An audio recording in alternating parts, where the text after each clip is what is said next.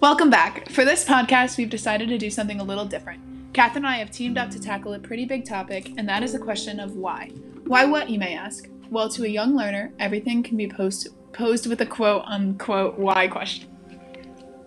In the article, Young Children's Knowledge About the Moon by Venville, Liesel, and Wilhelm, PJ dives into a possible explanation for this question. He is quoted saying, "Children do not attain the correct answer or the natural explanation in one bound, but rather to grope for it.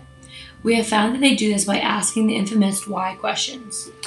Now that we know why young children ask these questions, we thought it's only right to try and answer one for ourselves. We decided to try to answer the question, why does the moon change shapes?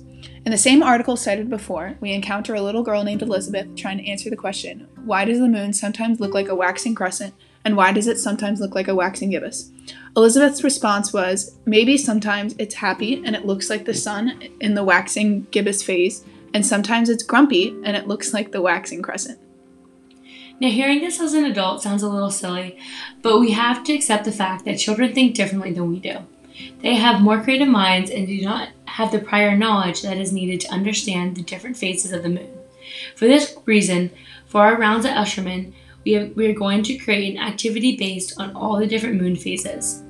First, we are going to model the different types of moon phases and how they work in relation to the sun and how the earth rotates around.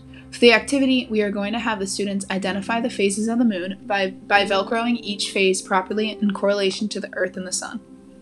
As a backup activity, in case there's more time, we are going to create a moon phases wheel dial for the students to play with and be hands-on with if there's extra time during the rounds.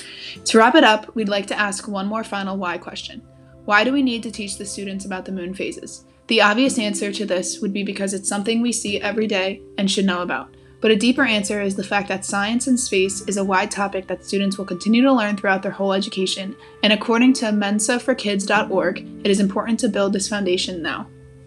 We hope you learned a little about not only the phases of the moon, but also why children ask so many why questions. Thank you for joining us. We hope to catch you next time.